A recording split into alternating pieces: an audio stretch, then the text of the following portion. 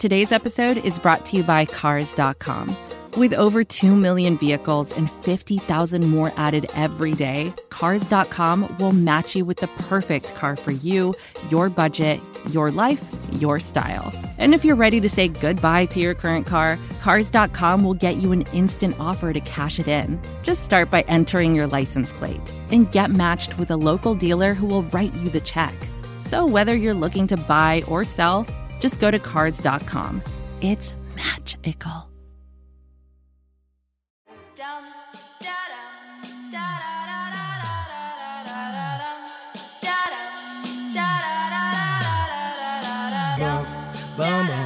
This is gonna feel real good, alright? Most dope. Everybody please put a thumb in the air. Hey. 1, 2, 3, 4. Some crazy ass kids gonna knock up on your door, so let 'em in, let 'em in, let 'em in. 1, 2, 3, 4. Some crazy ass kids gonna knock up on your door, so let 'em in, let 'em in, let 'em in. I feel like $1,000,000, but my money don't really feel like I do. And from the ground I built my own damn buzz. People was amazed I was still in high school. Hey everybody, how you doing? Well, that's good. Welcome to Broad Street Hockey Radio. That's right, BSH Radio. My name is Bill Matz. I'm your director of fun and games for the evening. We're at the 40% mark, fam. Yeah, that's right. We've done it. We are here. A lot of ups and downs, a lot of fun along the way. Fun, jam-packed show for you. Let's get right into it. Let's start it off with the fly by herself, Kelly Hinkle. So I was going to start off this show by complaining, but I'm going to change that and just, give you guys a little peek behind the curtain here. Bill Matz, the professional that he is, got ready to do this show in about 39 seconds. So you should all appreciate him. He literally, woke up and, 40 seconds later was like, all right, let's go. I set my alarm this morning for 10 a.m. I was like, I'll check my phone to see what they're doing. And then I'll go back to sleep for another hour, no problem. Of course, I wake up to find out the team's practicing at noon. So Charlie has a tight timeline. Everyone knows I have to work, around 3, 4. So it was just like, you know what? Let's do it right now. That's right, goddammit. I am a professional. Thank you, Kelly. You're welcome. Yeah, so if we all sound a little low energy, it's because we just got out of bed. No way. I am amped up beyond belief after a 5-4 victory last night over the vaunted Buffalo Sabres. Oh, God. I bet you one man was there. That would be theathletic.com's own Charlie O'Connor. Hey guys, so I am Hi, Charlie. I am exhausted. Charlie looks like he played in the game last night. But I'm not exhausted entirely because I just woke up, which I did. But I'm just tired of this season was supposed to be fun. Mm-hmm. And it hasn't been. Mm-hmm. And it's just can we just have a fun season? A start to finish fun season? Does this all just have to be so goddamn exhausting all the time? Is there such a thing though? Is that possible? I think so. I think it is. If at the end of the year, and I'm not saying they're going to, I'm just if at the end of the year, if they win the cup, wouldn't all the exhaustion just be wouldn't that just turn into the friends we made along the way? No. If they just win the cup, then it was all fun. I have a lot of thoughts. I think that hockey season in general is too long for it to all be fun. We're going to be miserable for some periods. Even if they're winning lots of games in a row, you're still going to get burnt out. Yeah, there's some stretches. Bear has a lot to say about this, but 6 games in 9 days, even if they won them all, it's just too much. It's too much. And that was Steph-Alicious D, Steph Driver. You make a great point, Steph. But I usually do. Yeah, because in this season, in any season, even a great team is going to have a slump.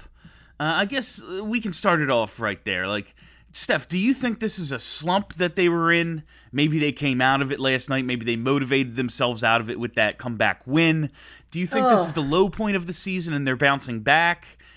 Elaborate on we're gonna have shit times regardless. I am so sick of this team. I'm just not quite as positive as I am. I like it. Well, because you look at them on paper, it's mostly because I'm also, like, I'm just fucking exhausted at this point. By the way, sold my house in 3 days. Hooray! I'm just so sick of this team because you look at them on paper. On paper, just if we're using what we know of the veteran core, right? Like, we know what they're capable of. And then you look at what they produce every night, and it's just like, why? Like, why is this happening? Especially, like, I mean, they win a lot. Yeah, no, I know. And I know that I've been you've got to look at by points percentage, they're in the playoffs. Like, I know that, but it's still like, God, it just hurts. And right now, as we record on whatever day of the week this is, at very early in the morning for me to be speaking. Days aren't real anymore, Steph. They're definitely not. It's been one long game since last Saturday. Yeah. I find myself most disappointed in Ivan Provorov. Yes. That is an interesting point that we're going to get to a little later in the show. I think I've alluded to it for the past, I don't know, 6 months or so, but I'm ready to just say it just out loud right now. 6 months, 2 weeks, who's to say? Who's to say? So many of you will listen to this on Thursday. So first of all, I'd like to wish Travis Konechny a very happy birthday. And of course, every listener to BSH Radio an extremely merry 3/11 day. I think we can categorize Thursday's come from behind shootout win as a beautiful disaster. So see what I did there? I'm a professional, like Kelly said. Tuesday? Tuesday? Tuesdays. I said Thursday even. Yeah, you're right. Well, fucked up part of it. Listen, days are fake. Yep. We just went through this. So, how I should feel right after that one, and overall, like, I'm very torn. Because I thought for a while this team's offensive depth and goaltending would be enough to overcome their defensive deficiencies. There's no perfect team out there. Everyone has a weakness. I just figured I like what they do well better than what they do poorly. Well, is this team's defense so bad that it should actually affect about like how I look at them? They lost 3 of 4 against Pittsburgh and Washington. They trailed 3-0 in their one win in those 4 games. They had to overcome a 3-1 deficit against freaking Buffalo last night. Is this team so bad defensively that I should change my expectations and think of them as a lesser team as a whole? Evidently. Like, I didn't think so before, but the science will show that perhaps you should adjust your expectations. I'm just so, like, all of what you just said, right? The team's offensive depth. Were we mistaken about their offensive depth? Because last night they had a defenseman playing wing. Well, no, they didn't. They They definitely just dressed 7 He definitely they did not just play sent wing. They dressed 7 defensemen. That was I wasn't paying enough attention to one Eric Gustafsson. That was a rumor that was on social media when in reality they were always playing with 7 defensemen. Okay, all right, then that makes me feel better. But still, the fact that we believed it, were we mistaken about this team's offensive depth? We believed it. We believed it could be a possibility because in the last 6 months they have turned Sam Moran into a forward and played Mark Friedman, who hadn't played forward since he was a child, in a nationally televised outdoor game. So after you do those 2 things, then nothing is completely out of the question. They also then turned Samuel Moran back into a defenseman. That's apparently happening. In the Mark Friedman circumstance, like, they were down to their 24th forward or whatever the hell they were down to. And Sam Moran, like, I get, they're trying to make something out of a guy who's not very good. Like, so I really can't blame them for that. I have to ask you guys, before we get further into this, are you guys trying to spread a rumor that I'm pro Ghost at Wing, and you're having people hit me up on Twitter and like, oh, Bill will be excited because they're like 2 steps away from Ghost at Wing? Or are they taking it upon themselves to fuck with me? Yes, that one. Okay. Yes, but also, Bill, you've been saying it for like 2 years. I've been saying I don't like it. I've never wanted Ghost at Wing. No. You've always wanted Ghost at Wing. I said it doesn't make any sense. His entire game is based on time and space. Putting him at wing would take away the thing he does well. Bill, is this one of those Mandela effect things? I think that this is the Mandela effect because it's. I want sure positionless that Bill hockey. said- I think that's what it, like put five guys out there, like make Ghost and Gus a pair, and just say fuck it, we're only playing offense. But I've never said move Ghost to forward. Have you also been Mandela effect? Okay, in our defense, it's really hard to keep track of all the crazy ideas that you do endorse versus the ones you don't. That's a good All point. right, fair enough. I can't argue that. Okay. So, all right. So, But I guess going back to the defense. I don't remember what we were talking about. Yeah, we're talking about the defensive question, about changing expectations. Like, maybe it's so tough to say because right now we're, like, in the middle of a really rough patch. So, obviously, right now, everything, it seems logical to be most negative. Because why wouldn't you? Like, they're losing games. They're barely beating the pathetic Buffalo Sabres, who have essentially quit on their coach and don't have their best player playing. At the same time, like, if you really break down these games, I mean, you know, they did beat the Sabres, you know, and like, pat on the back, but they won the game. The Washington game was a really, really tough circumstance from a schedule standpoint, and they still maybe could have won that game had two, like, on-the-fence referee calls not totally gone against them. And then the game before that, they were up 3-2 until Brian Elliott gives up one of the worst goals of the season. And then it becomes a toss-up game in the third period, and they get the one goal. So, like things seem really bad right now. They do. That said, they're probably not as bad as they seem. And like Charlie, you tweeted this last night. It actually gave me a little bit of perspective. Like, did they not dominate most of that game last night? They did, because they're a much better team than the Buffalo Sabres. They absolutely did. No, and they absolutely are. And there's no excuse. There's no excuse for being down 3-1 to a team that hasn't scored more than 2 goals in 2 fucking months or whatever it's been. Like, no excuse.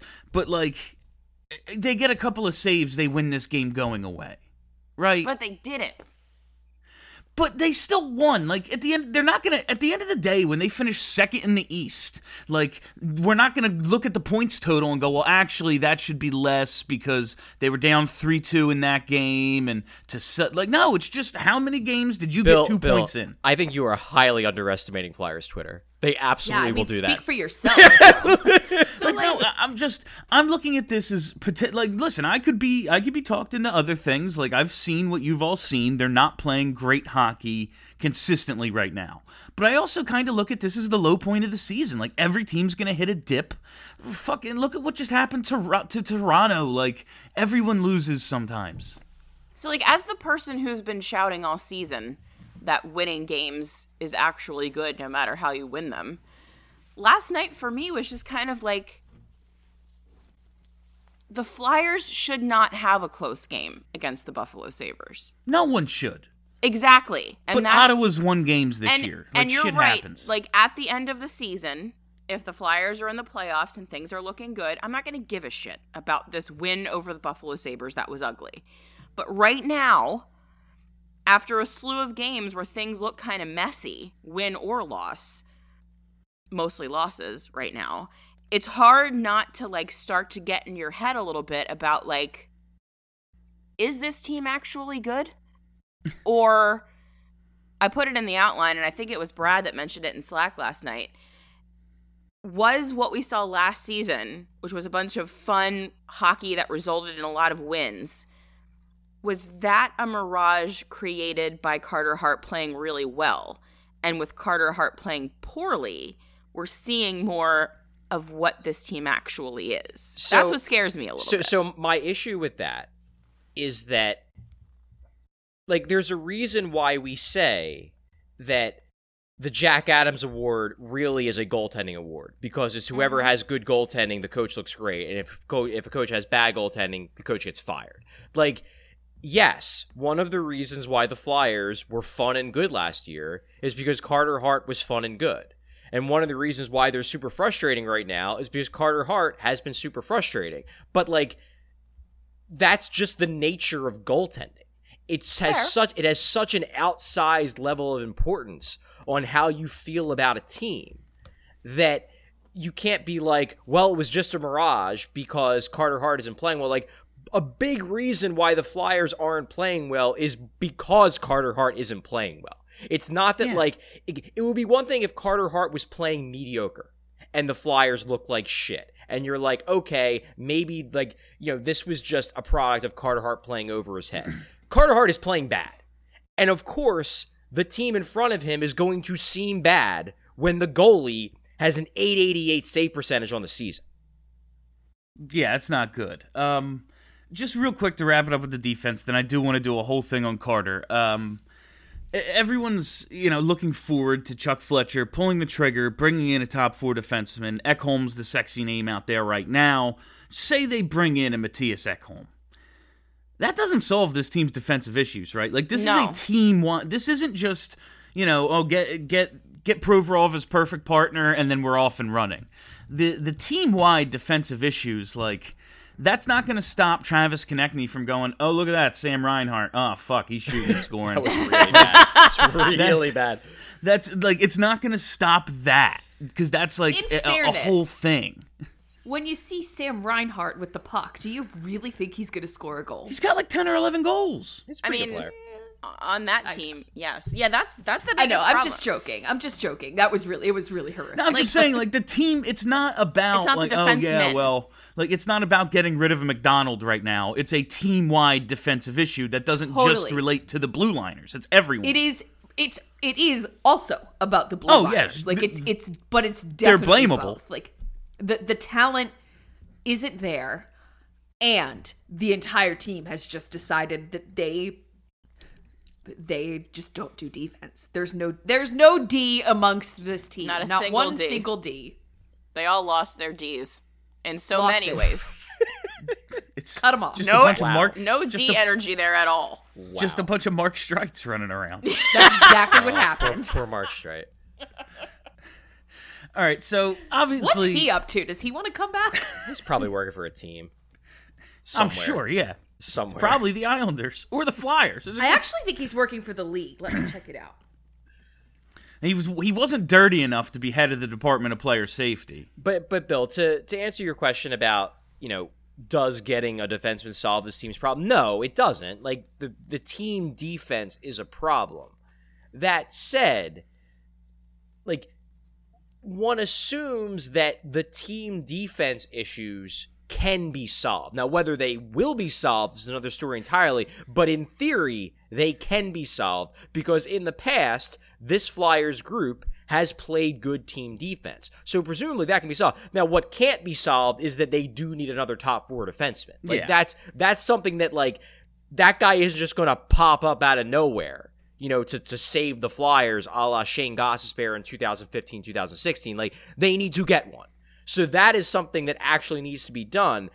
That said, it's not going to matter if they go out and get Matthias Ekholm if the team defense doesn't play better. But if the team defense starts playing better, they're still going to need another defenseman. So that's the distinction there. Like, I'm not necessarily an X's and O's guy. I don't break down the tape the way Charlie does. But forgive me if I'm wrong, crew. Shouldn't it be simple to go, it's 5-on-5, I'm not standing next to anybody, and I should be. Like, they just have a couple of defensive breakdowns that aren't breakdowns, they're implosions. I mean, it's wide more, open players in the slot. It's more complex than that, absolutely. But there's an element of truth to, like, guys are just being left unmarked. There are switches that aren't happening. There's, guys are puck watching when they should be paying attention to someone getting underneath them. Like, that is happening. And then it's all compounded by the fact that, look, it's hockey. It's a fast game. Breakdowns are going to happen. You remember the breakdowns that go in the back of the net, and Carter Hart is not stopping anything. Mm-hmm. Yeah. I go back to the one I think the first Pittsburgh game of the 3 in a row where 2 Pittsburgh forwards got behind Ghost and Provorov. And I just thought, like, when they looked up and saw 3 Pittsburgh sweaters in front of them, where did they think the other 2 were? Did they think it was a 5-on-3? They would have remembered that. Like, so chances are they're behind you. And it's just boggling my mind. But just as we've all said, and as Charlie just said, goaltending could erase some of this team's defensive shortcomings.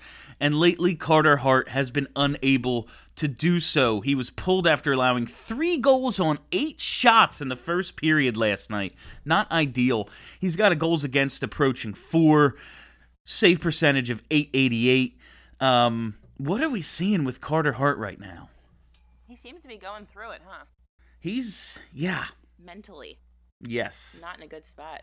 Which I guess is like, I don't know, didn't we kind of think that maybe, sophomore slump situation could happen? We were just kind of hoping it didn't, but maybe it is. I mean, you're always hoping that the slump doesn't happen with the goalie. Because it can happen with any goalie at any time because the position is just fucking weird. And I mean, we're far enough into the season that even if Carter Hart does turn it around, and I think there's a decent chance he does at some point this season, but even if he does, he's probably dug himself a deep enough statistical hole that we're going to look back on this season 3 years in the future as the down Carter Hart season. Mm-hmm. In keeping with the weirdness of goalies, of course, the sophomore slump coming in his 3rd year.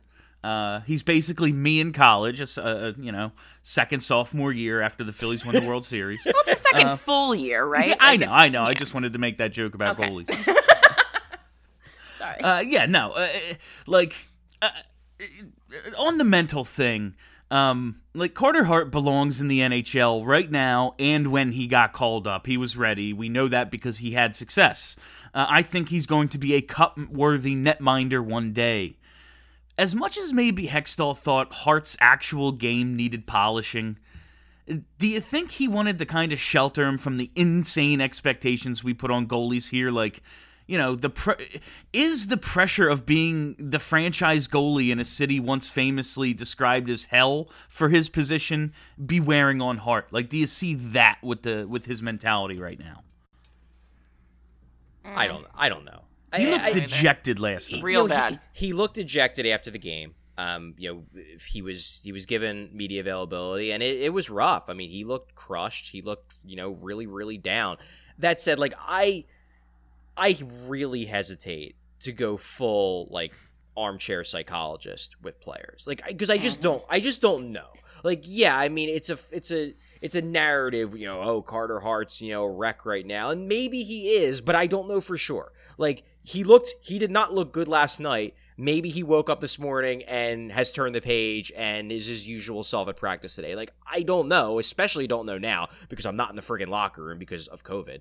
But I don't like to play amateur, armchair psychologist when I do not have, direct contact and a direct line to Carter Hart's feelings and his mental state at the time. That said, he's not playing well. So, all you can really judge him on is how he's playing. And I understand the arguments that a lot of this is on the defense. And let's be clear, we're not absolving the defense by any means. No. By any means. But I'm sorry. When you have an .888 save percentage on the season, that's not all on the defense. And you can have, if you have a 906, you could be okay, you know what, that might be a defensive problem, and he's actually playing pretty well. When you're below .890, that's a lot on you. And when the other goalie on the team who plays behind the same defense has a substantially more positive save percentage, there's that too. You can't. And as bad as the defense is, that's the goalie's job. Yeah. Get hit with the fucking puck. It's why you're wearing the big pillows on your legs. I hate criticizing the guy because I love him and I think he's going to be awesome. But it's true. He's hurting them right now. Yeah. I don't love, just in general, comparing one player's poor performance to another, which is really here's Mama walking across my computer. It's really, what am I doing here if I'm not comparing player to player? But I don't like comparing Carter Hart's poor performance to Brian Elliott's good performance, only because the fact that Brian Elliott is playing well doesn't add or take away anything from Carter Hart playing poorly. Like, that's just the general situation that we're in as fans and analysts. But Carter Hart is playing poorly, period. And Brian Elliott is playing well. Does that make sense? Yeah. No, yeah. It does. And it's certainly possible that, like, the Flyers... This is another thing that, like, you hear, you know, people post this on social media, and I have a major problem with it. Like, it's possible that the Flyers are playing better all-around hockey on the whole in front of Brian Elliott over Carter Hart, and it's also highly likely that does not mean that they are, like, less confident in front of Carter Hart or they don't like Carter Hart. Like, sometimes in small sample sizes, weird shit happens, and a weird shit that falls into that bucket is one goalie, the team just happens to play better games on aggregate in front of than the other. And I do believe that is happening to Hart in a sense. Yeah. That said, Hart also is not holding up his end of the bargain on a lot of nights. No, like, I kind of take it as it's like they actually really do like him, and they take more chances, and they try to create more offense with Hart because they have more confidence in him, and they play like a more just down to basics, let him see the shot and make the save sort of game in front of Brian Elliott. But, like, again, I don't think they're playing much differently in front of one goalie or the other. Definitely not on purpose. Kind of just think it's one of them years. Goalies have great seasons. Goalies have bad seasons. Shit happens. Like, we saw Michael Leighton, the worst goalie of all time, basically take a team on his back to the Stanley Cup final. Like, and then totally shit all over himself. But, like, it still happened. Like, you know, so, like, weird stuff happens. The thing that's driving me nuts is, I think I brought it up last week, Hart has made 85 regular season starts, 14 more in the postseason. And there are fans out there comparing him to Carson Wentz, and that shit is just like, it shows a wild misunderstanding of not one but two high-profile city athletes. Like, I mean, what it shows is fun fact, real quick: Hart is not yet as old as Wentz was in Wentz's rookie season. Like, there is always that step back you have to take with Carter Hart. This shit is ridiculous. He's 22 years old. No, well, what it shows is that there's a lot of people who are very clearly 3-for-4 Philadelphia sports fans who don't actually know hockey and just jump on the hockey train to try to piss off actual Flyers fans. That feels right. Yeah, there is an element of trolling Flyers fans because we are the way we are, and hockey fans are the way we are, and there's always going to be an element of trolling there. So this might be a little overly dramatic. Just remember, I'm ready for it. I often play the messenger on this show. I am presenting ideas for you guys to either agree with or pick apart. He's just asking questions. What? He's just asking questions. I'm just asking questions. So this might be a little overly dramatic, but Carter Hart's just not going to be the guy for a couple years, and that's totally fine for him. Like, you know, like I said, he's 22, but we have a core ready to win now. Does that put the organization at odds with itself? Can they justify trying to win now if they think the goaltender just isn't ready? So here's my question to you. Do we have a core that's ready to win now? Yes. Yes, do we? 630 points percentage, won a playoff series last year. Absolutely, eighth in the league in goals per game. 100% they do.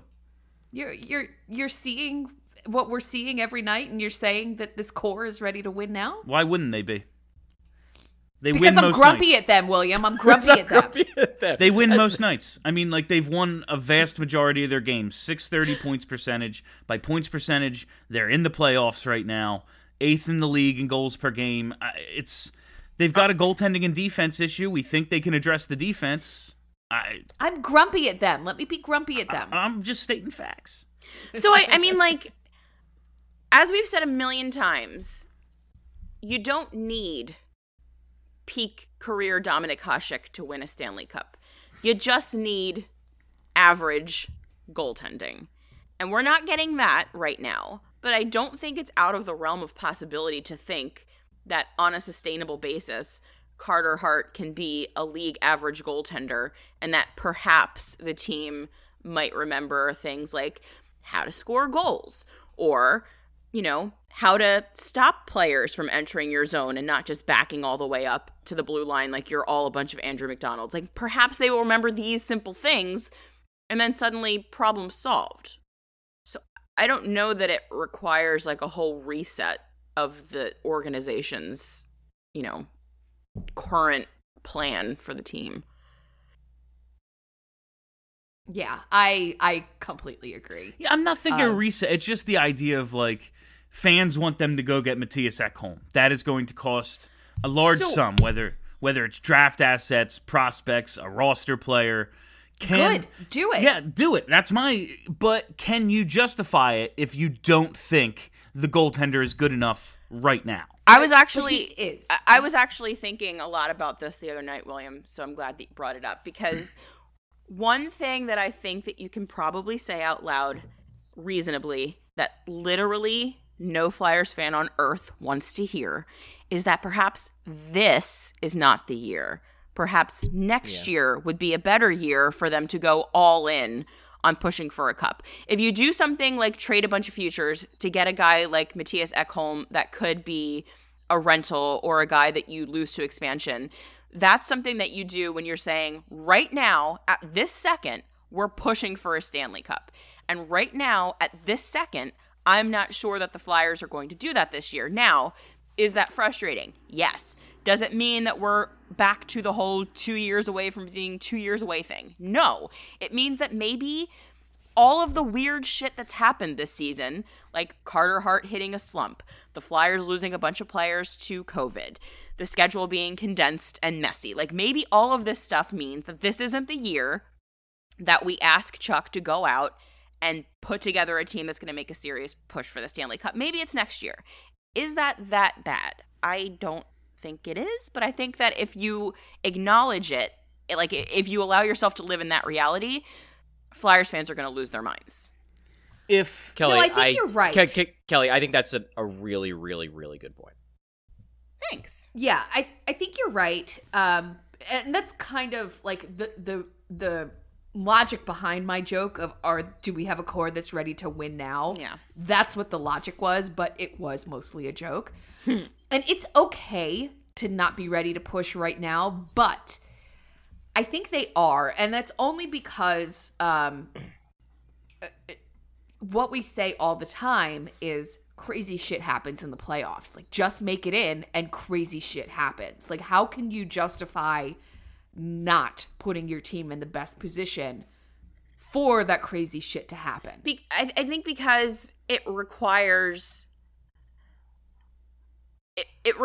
a set of because you're essentially saying that, like, this is the year, a couple of years from now, be damned, I don't give a shit about that because this year we're going to win the cup. And I'm not sure that the Flyers are that team right now. That isn't to say that this group of players isn't the group of players that will do it.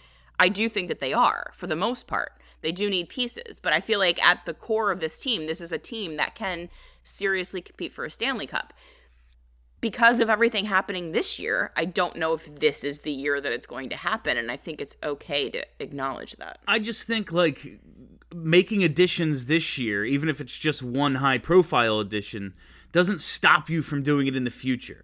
Fair. Like, they've spent the last 5 years accumulating assets. If they don't have enough for more than one run, goddamn, thank God Pittsburgh got Ron Hextall, because then he fucking sucks. Well, that's the hope anyway. And that is very true. Like, they can afford to give up some assets to improve this year. You know, they're going to be having an NHL draft where half the players in the draft have barely played this year because of leagues being paused and everything. So, like, a first-round pick this year, and maybe, you know, that'll result in teams not valuing them as much either. But my point is that, like, I'm willing to give up a first-round pick this year because I don't even know how valuable a first-round pick is actually going to be this year, considering the draft. Yeah. And they're chock full of prospects, so they can afford to do it. That said, there's a distinction I want to make here. And before I get into this, I want to be clear. Like, I still think the Flyers should look to add. I think that this team, true talent-wise on paper, is good enough to compete with another. If they get another top four defenseman, I'd like to see them do it. I think it's probably time. But I think there's a distinction here between two things. and I go back to this concept of who deserves such a move to happen. The fans of the Philadelphia Flyers absolutely deserve for the Flyers to go out and try to improve this team and gear up for a cup run. They deserve it because they've dealt with this bullshit for 8 years and this, we're good, we'll get there. They deserve the Flyers to make a move. Mm-hmm. I don't know if the Flyers deserve the Flyers to make a move. Like, there's an element of the team showing the GM that they are worthy of further investment. And I don't know if they are showing they deserve Chuck Fletcher to go out and spend a first-round pick to make them better. Because we just talked about the team defense is a mess. The goalie isn't playing well. Like, there is an element of you basically forcing your general manager's hand, and the team is not doing that. That's a very good point. That's an excellent point. Two things. That's why you get paid the big bucks, Chuck. Two things. I'll take your who deserves it a step further, Charlie. Me and the four of us deserve it. God, yeah, we do. We are the most important people in the world. I don't this mystical they you're referring to. Don't know who they are, but I fucking deserve it. We do. Yeah, like the members of Broad Street Hockey Radio deserve it. The writers at BroadStreetHockey.com deserve it. Even that asshole over at the Athletic, he deserves it. It may. My second part is I understand what you're saying about forcing the GM's job and the team deserving it. I think that absolves the GM a little because the GM built the fucking team. That's totally fair. That's totally. He's the one who couldn't get a defenseman during the offseason. Was like Eric Gustafsson. That's a good idea. Like that was him. He's the one who added no forward. Like, so I can't. Yes, the team has to be playing at a certain level for you to justify the spending of the assets. That just makes sense. But he built the thing, and he built it with the idea that they're going to win a bunch of games, and he needs to also, contribute. Like, okay, what I was doing was wrong. I need to fix that. As much as they need to fix their defensive issues, he needs to fix the defense that he fucking built. No, it's a good point, and it's completely fair.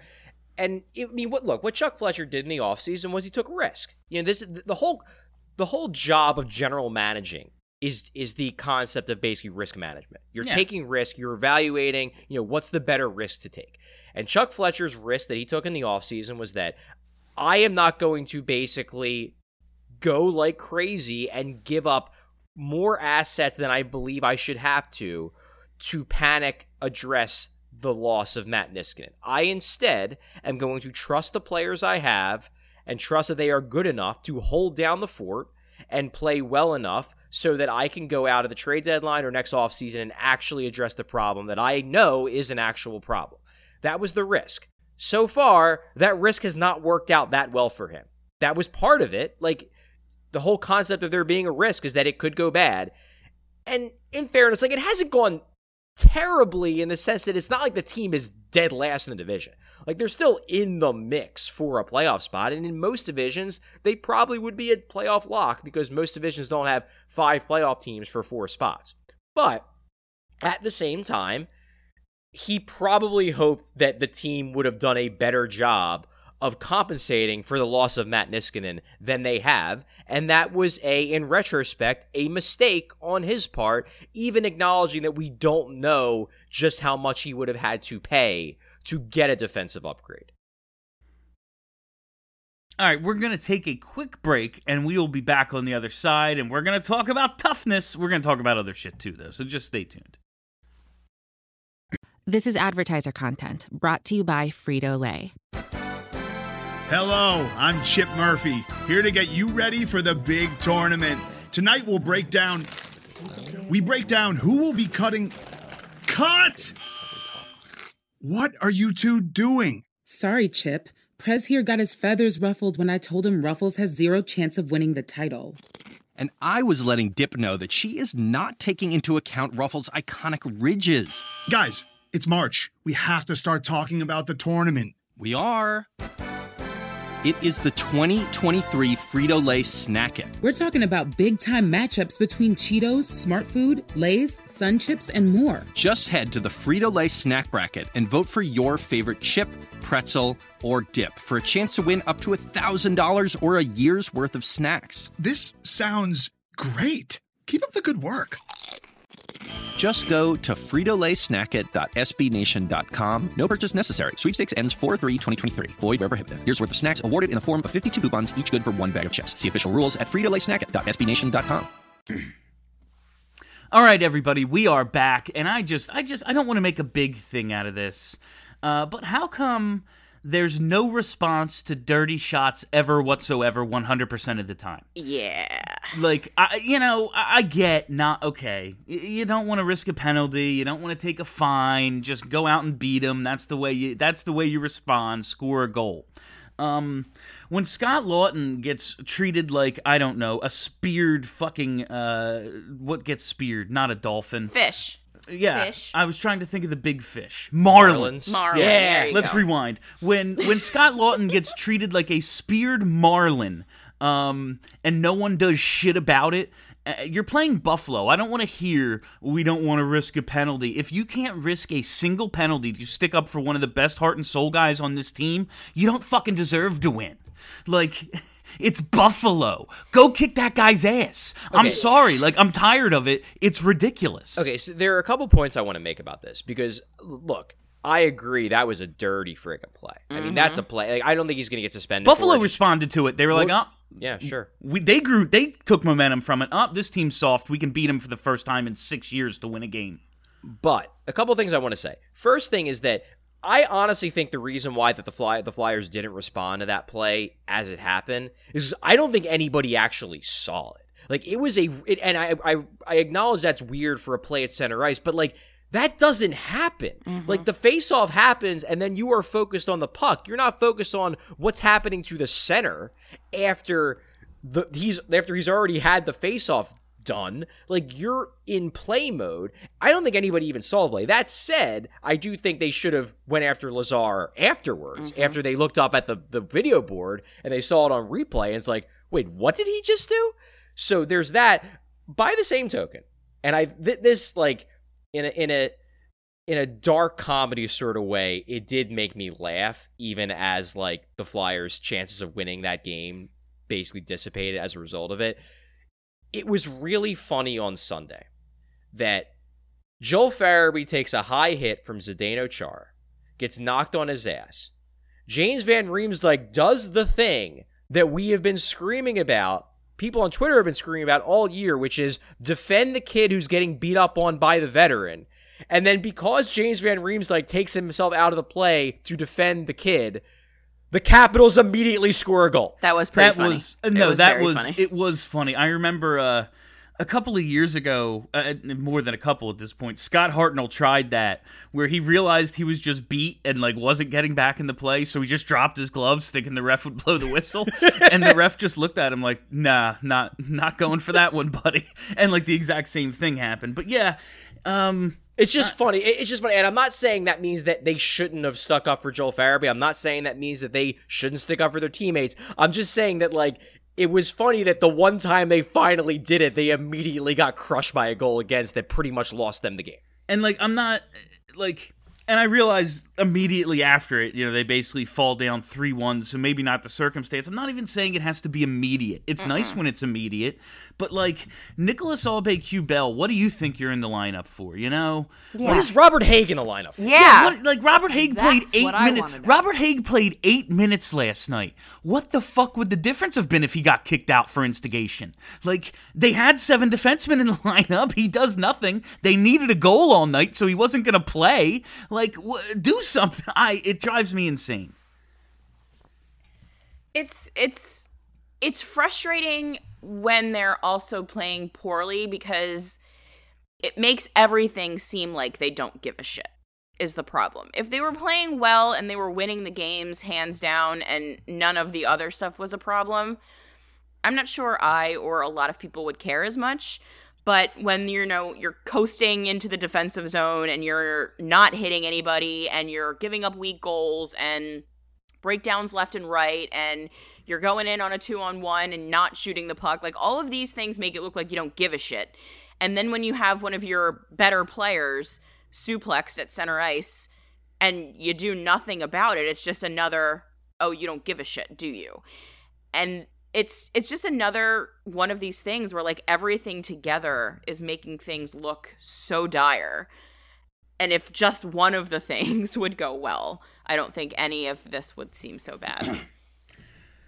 I want to move on to talk about something else real fun, and it's the power play.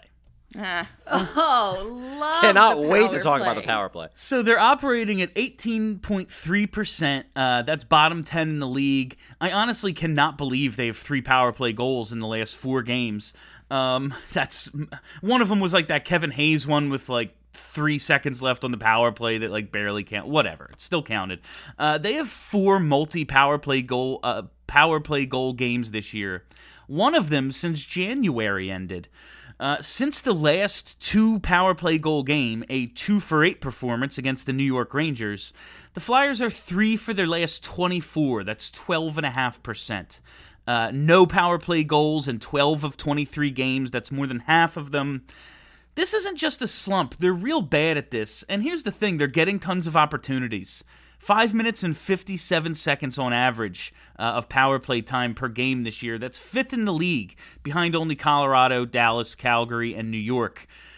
They've got Ghost, Giroux, JVR, Gustafsson, Hayes, TK, Voracek. Joel Farabee's got 11 even strength goals, which is like 1 less than Austin Matthews. He's pretty good. How is this possible? Like, how is this possible? Ghost comments after the game the other day about how, like, oh, it's, we're getting there. Eventually we'll get it together. Like, bro, you get a lot of opportunities at this. What are we waiting for to get it together? Like, what's still got to click for you? I don't get it. Well, the thing that scared me, and again, like, as a media person, I try not to be, but I'm certain that I'm guilty of paying too much attention to what's, said by the players after games and whatnot. So I will acknowledge that up front. But Ivan Provorov after Sunday's game concerned me on that power play. Not because I was concerned about, Ivan Provorov specifically about this, although I do think he's not exactly that great on the power play. But I asked him after the game, basically, what do you think you guys need to do to get this power play going? And he just took this, like, really long pause and, like, took a deep breath and was like, that's a good question. I don't know. You probably should, though, buddy. You probably should know. Like, even if you know what you're supposed to be doing and you're not doing it or it's not happening, like, you should at least know. You should have an answer beyond, then just, like, slowly breathing out a few cliches because you got nothing else. And, like, I'm not saying this again to shit on Ivan Provorov. I'm more saying this to shit on the coaching staff. Yeah, 100%. Because, like, they should be hammering home to Ivan Provorov and everyone else in the power play what they need to do to get out of this funk with the power play. And if Ivan Provorov doesn't have an answer, that makes me wonder if the coaching staff doesn't have an answer. Can we also shit on Ivan Provorov, though? Yeah, we do need to do a little bit of that. Yeah. just for like a second. His name comes up at the end, but I do think it's fair to say he has no business on a power play unit. Like, none. Oh, no, and he hasn't for years. None. Like, that's not a new thing. Especially, and like, listen, a couple of years ago, was it last year, 2 years ago, he like had as many goals for a defenseman on the power play as anyone. Like, okay. But like, you have Ghost and Gus on the roster. If they're not doing that, why are they here? Like, that's their job. It just doesn't make any sense to me. Here's the thing. If they don't know what they should be doing, Michel Therrien maybe doesn't know what they should be doing. He clearly doesn't. It got pointed out on the broadcast last night. You have more players. You have more players than the other team. That's a power play, right? That means you should be able to, like, take advantage of that. Is this true? It sounds like they're giving you a man advantage. Yeah, you should be able. True? You should be able to take. I'll hang up and listen. You should be able to use your manpower advantage in this situation to, like, get the puck into dangerous areas. They don't utilize a little thing known as the slot. Seems like an issue. That sounds fake. So much perimeter play. It's almost like Dave Haxtell's back. It really looks like it sometimes. Like, remember that little bumper play where it would just be Giroux to the center guy back to Giroux to the center guy, and whether it was Hartnell or Shen or even fucking Couturier, before he could score, the puck would end up in the net a lot. It's true. I remember that because that was when the power play was good. It's absolutely wild to me that they used to have such a good power play with pretty much this exact group of players, and somehow they can't figure it out now. So I do want to make a point there, because, and I don't know if this will be controversial with you guys. I suspect it'll be controversial with certain sections of the Flyers fan base. And I'm not saying this by any means to absolve Michel Therrien and the impact of the coaching staff. Like, some of the personnel and schematic combinations they've come up with, formations and whatnot, have been wild in terms of like the unlikelihood that they're going to succeed. That said, at what point do we have to acknowledge the possibility that Claude Giroux just isn't as good on the power play as he used to be? Yeah, that's a thing. Fair. I think that's fair, but I mean, you look at all of the other aspects of his game, and they're still there. Like, he's still a really good player. So to cherry pick that one really tiny sample size and say maybe he's just not that good here, it just feels like it just feels wonky to me. Is it that tiny of a sample size, though? The Flyers' power play... It's just such a small amount of time that he's on the ice for the power play is what I'm saying. Look, if the Flyers had just had a bad power play this year, if that was it, I would be totally on board with the idea that small sample, power play doesn't happen that often. The power play was bad in 2018-2019. The power play was bad for the first 2/3 of 2019-2020. And the power play has been bad all of this year. We're coming up on 3 years of an underwhelming power play. And, like, I want to believe that all you need to do is reconstitute as close as possible to the power plays of old, and Claude Giroux will go back to being one of the best power play weapons, best power play setup guys in hockey again.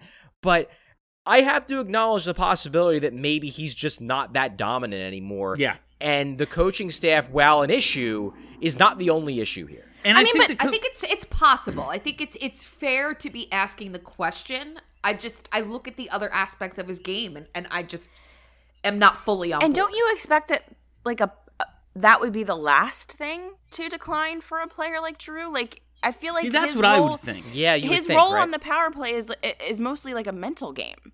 Like, pretty much every player that's really good, the last thing to go is the power play, because all you have to do is scoot them out to the spot where they do the things, and then they just have to, make it happen. It's not, like, the physical aspect of it is not as much. Like, I would just expect that, like, so long as you get him to that spot on the boards where he does what he does, like, he should still be able to do it.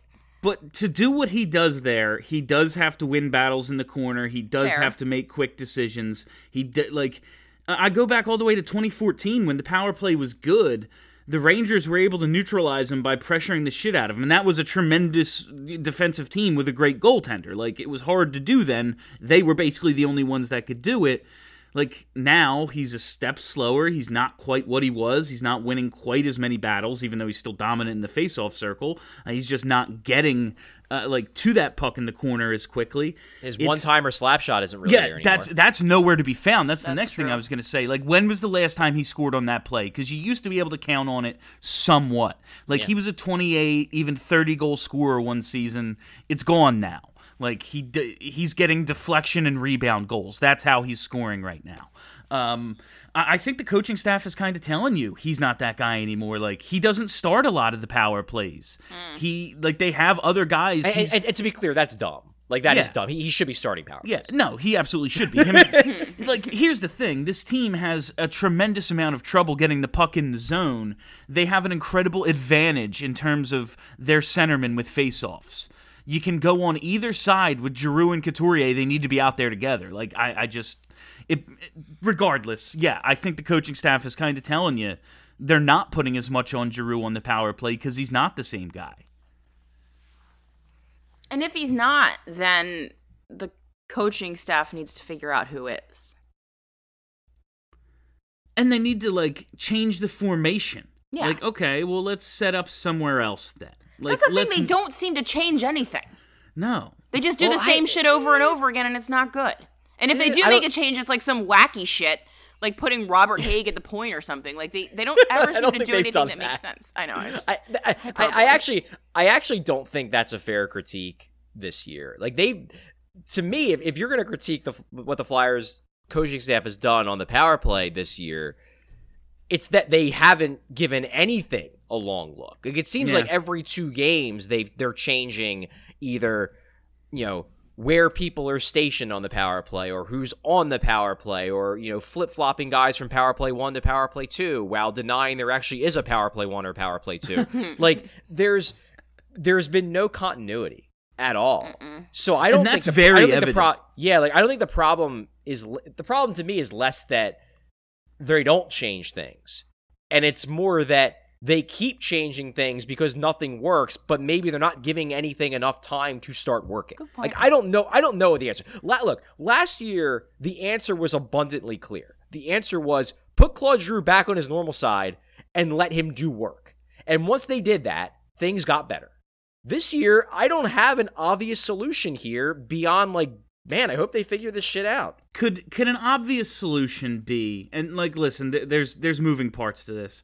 Could an obvious solution be Giroux on the half wall, Joel Farabee at the bumper?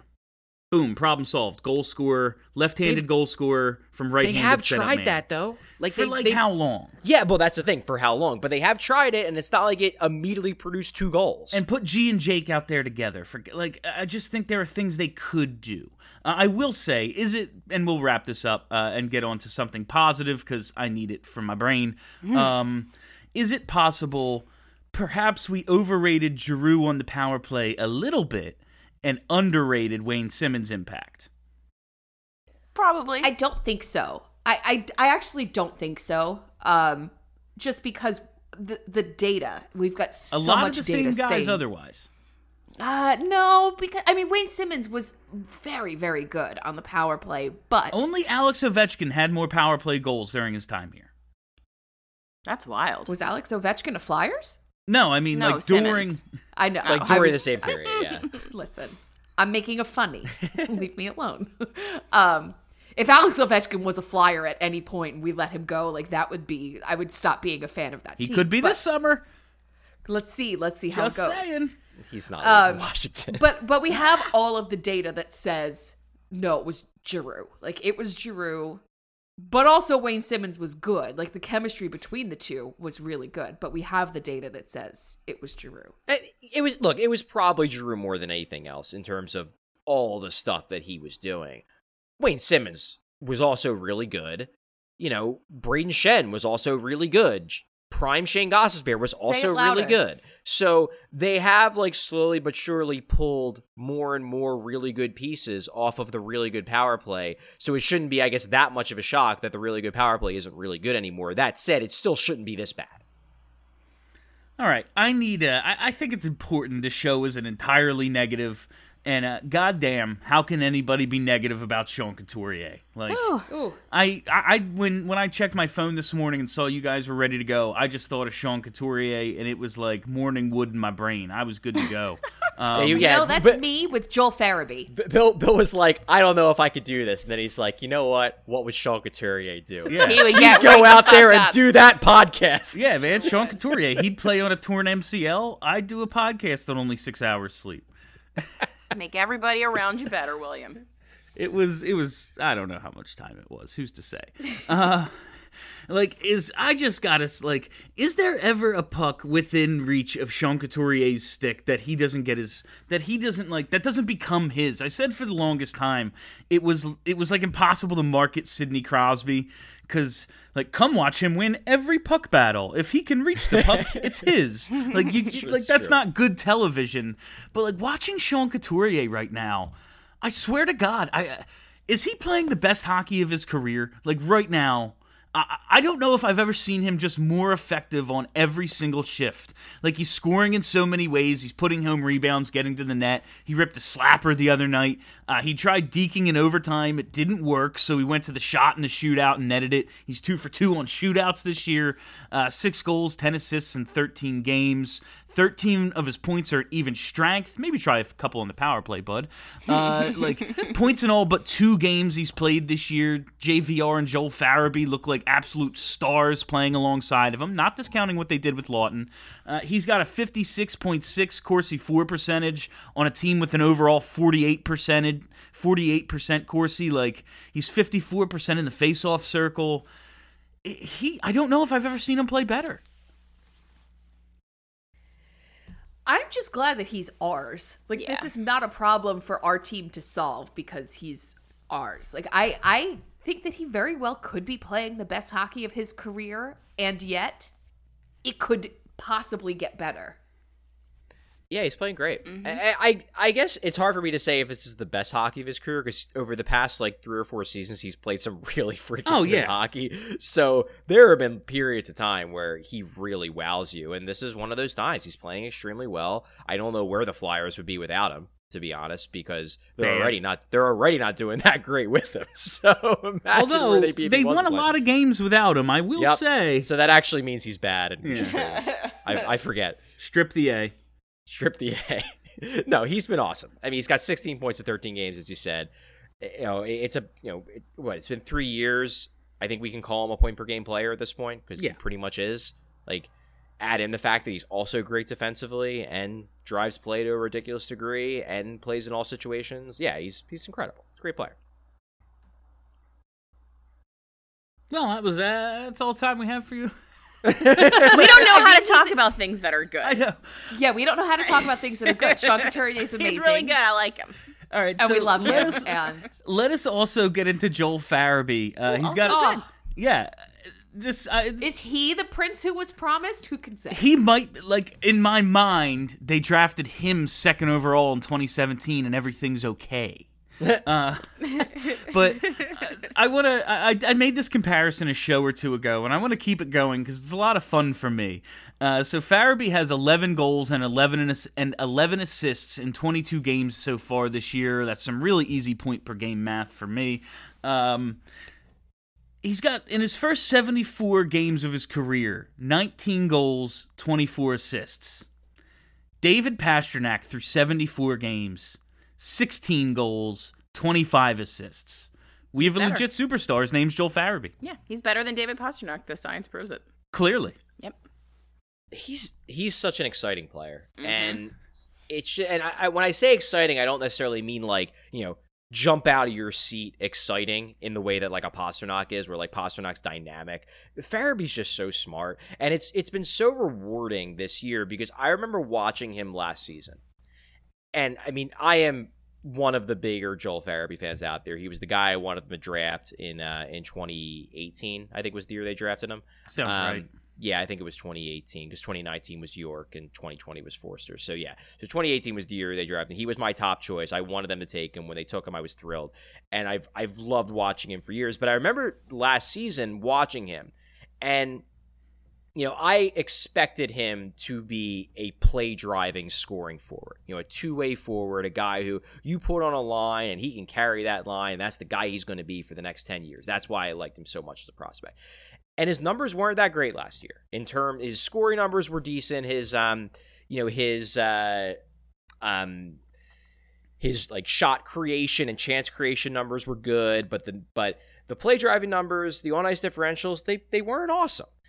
And I remember watching him and thinking, it just seems like he's one bit away from being that guy. He's a quarter of a stride. He needs to get a quarter of a stride faster. He needs to get a couple reps stronger in the weight room. And then all those almost plays are going to turn into actual plays. And this year, that's exactly what has happened. He got a little bit faster, he got a little bit stronger, and now he's winning those battles he didn't win last year. He's winning those puck races he didn't win last year. He's holding on to that puck a quarter of a second longer than he did last year because he's not worried about getting blown the fuck up on a hit because he's skinny as a rail. And the result is you have a guy who is driving play and scoring points at a point-per-game pace, and he's 21 years old. That's pretty damn good. It's insane. It's insane. And watching just his overtime shift last night, like the way that he was on the ice for almost 3 minutes. And the way that he was still able to kick it into overdrive when he got the puck. Just to get that puck deep was awesome. I was screaming, like literally standing in front of my TV screaming over just like this simple play that you wouldn't, like if you were a casual hockey fan, you wouldn't be screaming about. But he is so much better than I was expecting. And he was who I wanted at the 2018 draft too. And when we got him, like there were almost tears. Like it was just, he is everything that we've wanted in a prospect come to fruition sooner than we expected. That's like what's most exciting to me is like we've had this like roster of guys who we've been excited for. Some of them have turned out, some of them they haven't, but at least yet. And we've had to wait for all of them. It seems like there's no waiting here. He showed up last year, scored some goals, looked good, and now he's here and he's on the first line and he's like making it one of the best first lines in hockey. Couturier and JVR help, but like he's more than holding his own. He's second on the team in points. I mean, your line mates are always going to help, or if, they're Yuri Laterra, they hurt, but most of the time they're going to help. So that's not taking away from the fact that he's just really, really good, and he just turned 21. I mean, he's making more of those line mates than Travis Konechny did, so... Well, we're not talking shit about Travis Konechny today. Oh. Not today. Not today? Not today. No, because we have Nolan Patrick and Ivan Provorov to get to still. I know Charlie probably has to go soon, so what do we want to start with? Well, Nolan Patrick scored the shootout last night and fixed the Flyers, so... All right. Yeah, let's start with Provorov. Just a simple question here. Why? What's up with Provorov? What the fuck, dude? I gotta tell you, I'm starting to have a lot of thoughts, like... I'm having some consternation. It is that. If you can't be good without another guy making you good, are you a number one defenseman? Is my question. See, I started to have those thoughts last year. Like, do we just have a number two? Which is It's fine. good. Like, Number it's twos okay. are good. Twos are good. Yeah. But that means that we got to find a one. And you need a one to win a cup. They aren't easy to come by. And I think that we all expected that Ivan Provorov was going to be our Pietrangelo, and it's looking like maybe that ain't it. And that's kind of a problem. I think that's exactly it. I think he's a 2, which is good. Like, it's good to have drafted and grown a number 2, but we've got to stop treating him like he's a number 1. Yeah. We've got to stop treating Ivan Provorov like we just need to find the perfect complementary piece, when really we need to find a number 1 defenseman and then everything else will fall in. That's is the Ivan thing. Is Ivan Provorov a number 2 defenseman right now? Maybe. Right now? If he had a number 1. Yeah, that's the thing. If he had a well, one. But I mean, Matt I Carl the was point a you're number making, 2 when he had Chris Pronger. Like right now, is his level of play that of a number 2 defenseman on a good team? He's not playing that well right now. So no, I would say right now his level of play is not of the quality of number 2. That said, I don't think it's as bad as some people. I didn't until recently. Yeah, I mean, he's like, the thing with him is just he's on the ice so much. He is, yes. That like, you're gonna. His mistakes are going to stick with you more because he's just out there so damn much. And if you've already decided in your head that he's having a bad game, then you're going to look for those mistakes. Sure. And then everything's going to seem worse. Like, his underlying numbers aren't great, but they're not horrific. Well, like if you look at his performance by RAPM, which is basically an advanced model created by the Evolving Hockey guys.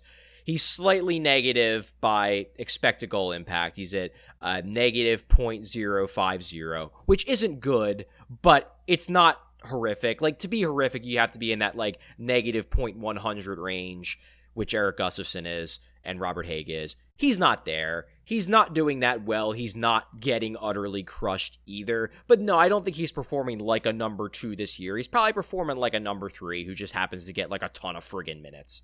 But yeah, look, I'm with you guys. I mean, I've said this that this was a big year for him. This was a big year because obviously last year he performed like a number one, but he had that guy. He had Matt Niskanen, who was playing very well, at least in the regular season he was. This was a big year for Provorov because this was the year when Provorov was going to basically have the training wheels off again. Can he carry a pairing?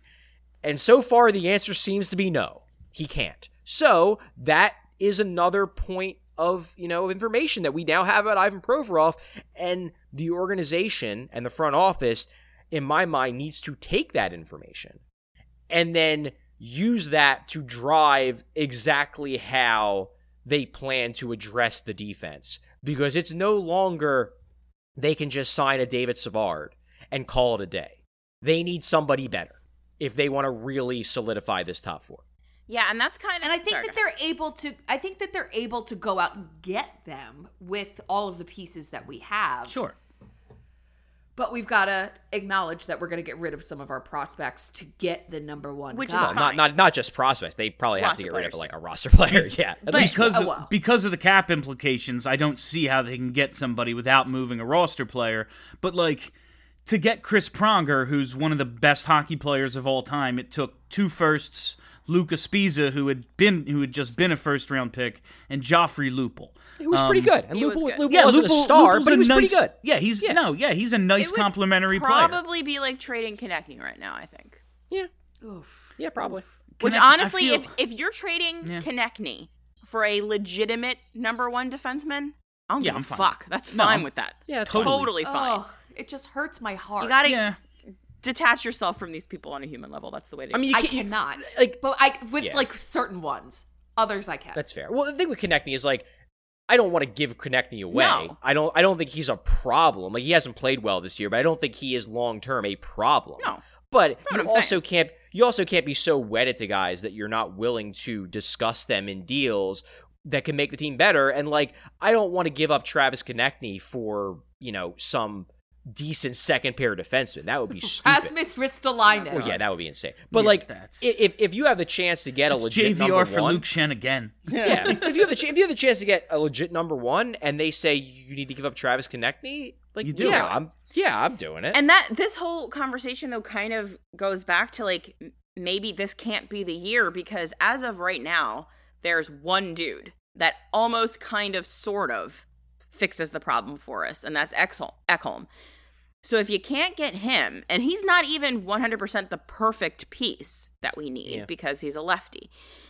If you can't get him, then it's, in my mind, not worth it to go out and get like a B or C level defenseman just because they're out there and right now we have the need, because even if we do deserve the move, like Charlie said, like making one that doesn't long term make the team a cup contender, there's really just no point to it.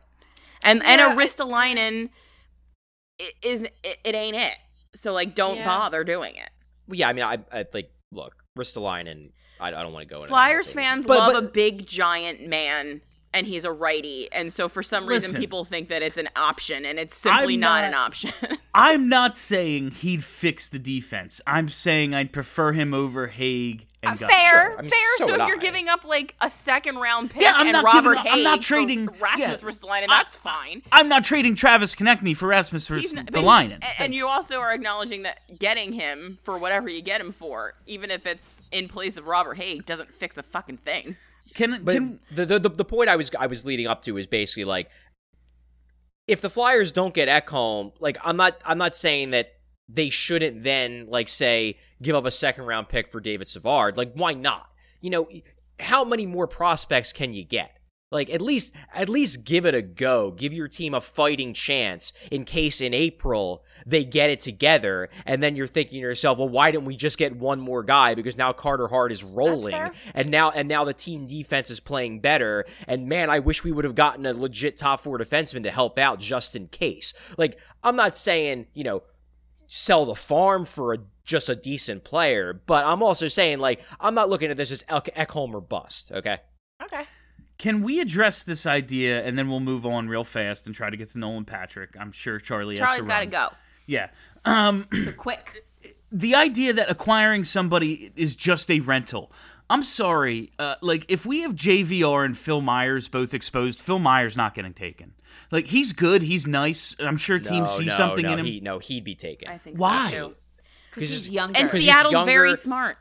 He's 6'5". He's a right-handed shot that can skate. You realize there's only like 6 of those guys in the entire league. Seattle there's has 7 Namita. rounds of a draft. Let's not forget. There's 7 rounds of a draft where he wasn't taken. Like, Right, he's now not we that know. good. Now at we the know. NHL level Yeah, that's the thing. Now we know. And Seattle has Namita. Don't ever forget that. So she's the general manager? I think they might listen to her a little bit more when it comes to who they take from the Flyers. Yeah, right. She's gonna I be the just, one they're turning to. I don't understand if there's like other good players available. I like Phil Myers. Think he's nice. I just don't see why they'd take him.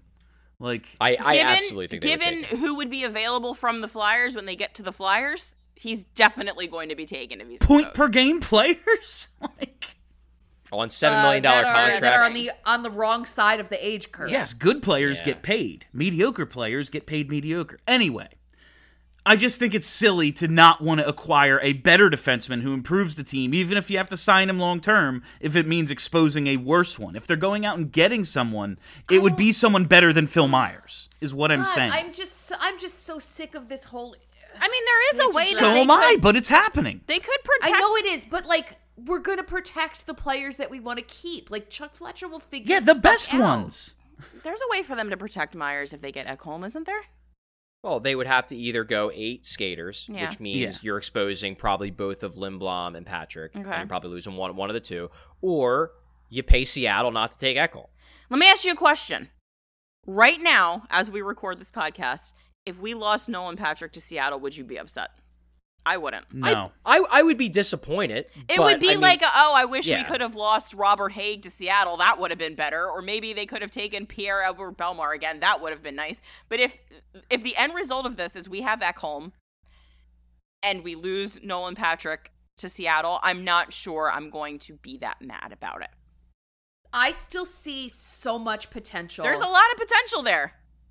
Not gonna lie and to you. we've got to give him time to unlock it, and no one is willing to give him the time. People are willing to acknowledge that Oscar Lindblom went through a lot and took off a significant chunk of last season, but no one is willing to give the same leniency to Nolan Patrick, who missed a lot more time and was also dealing with a lot. Because I feel like even before any of that happened, I saw more out of Oscar Lindblom that I liked than I saw out of Nolan Patrick. Maybe. That's unquestionable. It's not maybe. No, it's maybe, because you saw a lot out of Oscar Lindblom for 2 months, and that was it. It was 2 months where he was playing absolutely fucking incredibly, and nobody could believe that that was what we were seeing out of Oscar Lindblom. I've never been blown away by Nolan Patrick. Nolan once. Patrick was a steady player for 2 seasons when he was 19 That's and 20. fair, but if we lose a third-line player to Seattle, is that bad of a But thing? he's not. He may be a third-line player at being 22 years old, but he's 22. He has 0 points in his last 16 games. He's bad. He's not. Like, you've got 0. to give him some leeway. And I'm I'm giving him saying that leeway. He has 0 points. I'm not saying that he's playing well, because he's not. He's not playing well. I'm saying you need to give him some room to develop. He's also been playing on the 4th line just in the past couple of because games with he's Nick worked his way Aube-Kubel, down who's there. playing Yeah, like because he was garbage. playing with players who score and he couldn't score. He worked his way down to the 4th line. And I'm not saying that I'm not saying that if nothing else changes, I'd be fine with losing Nolan Patrick for nothing. I'm saying if a bunch of moves that improve the team happen, and as a result of those moves, we have to leave Nolan Patrick exposed, and then we lose him, that's like a net positive for me if the moves that led to all of that happening make the team better. I just don't understand how people that are willing to be big picture in some situations are willing to be so short-sighted enough. Because cancer and migraines aren't the same. This is not like you guys. No, I know. It's cancer and migraines aren't the same in people's heads. Like, it's not. It's not even that for me. It's before any of that happened. I just don't see him being a game changer. He might be like a very solid, good NHL hockey player at some point, but I don't think he's going to be so good that I'm worried about losing him at some point for something better. is all I'm saying. I'm not saying he's bad. I'm not saying he's a fourth-line player. I'm not saying he's going to be garbage for his whole career. I just don't think he's going to be that good that it matters. And just because we took him number 2 overall, I don't want to hang on waiting to see what happens when, as we've said 100 times, this team is in win-now mode. Number 2 is an apt description of his play. All right, so that is all the time we have. Charlie didn't say anything.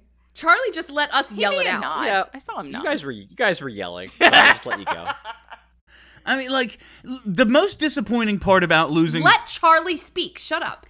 No, I mean, what can I say about Nolan Patrick? He's not playing that well. I understand Kelly's point that, you know, it all just comes down to what you think about Nolan Patrick's upside. If you've decided that you're skeptical that he's ever going to be an impact player, it still would hurt to lose, you know, a young right-handed center with the level of skill that I do believe Nolan Patrick has for nothing. It would hurt, but... They do need him for shootouts. I can understand the argument that it's not worth losing sleep over losing him if it means improving this team now and taking cup run. Like, I get it. I'm not really on one side of the fence or the other on this one. Like, it's just... I hope the guy plays better. I'm willing to give him leeway this year because... he missed nearly 2 seasons. I'm willing to cut him a break. I wish he was playing better hockey. Bears had enough of all of this. He has had enough. I'll tell you, the most disappointing part about potentially losing Nolan Patrick in the expansion draft is I really want that 7 or 8 mil in cap space from JVR or Voracek. Nice. That's what really would disappoint me. If we only got like $1 million off the books, I would kind of like it. So that is all the time we have for you on BSH Radio this week. Thank you all for listening. Thank you for hanging out. If you haven't already, hit that subscribe button. Search Broad Street Hockey wherever there are podcasts. Boom, content daily. That's it. Have a great week, everybody. Are you ready to talk about sports? Yeah! Who's gonna score a hockey goal? Our team! No one does more hockey than our boys! The Flyers! Broad Street Hockey Radio! Turn that shit up, you motherfucker! Broad Street Hockey Radio! Got the best fucking sports opinions! Hockey is a sport we talk about! The ice sport! We're partial to the Philadelphia team! The Flyers! Broad Street Hockey Radio! Turn that shit up, you motherfucker! Broad Street Hockey Radio! Got the best fucking sports opinions! Learn how safe pain management can improve overall patient care. Clinicians can earn CEs through free self-paced trainings from CDC to help implement the 2022 Clinical Practice Guideline for prescribing opioids for pain. Get started today at cdc.gov/opioid training.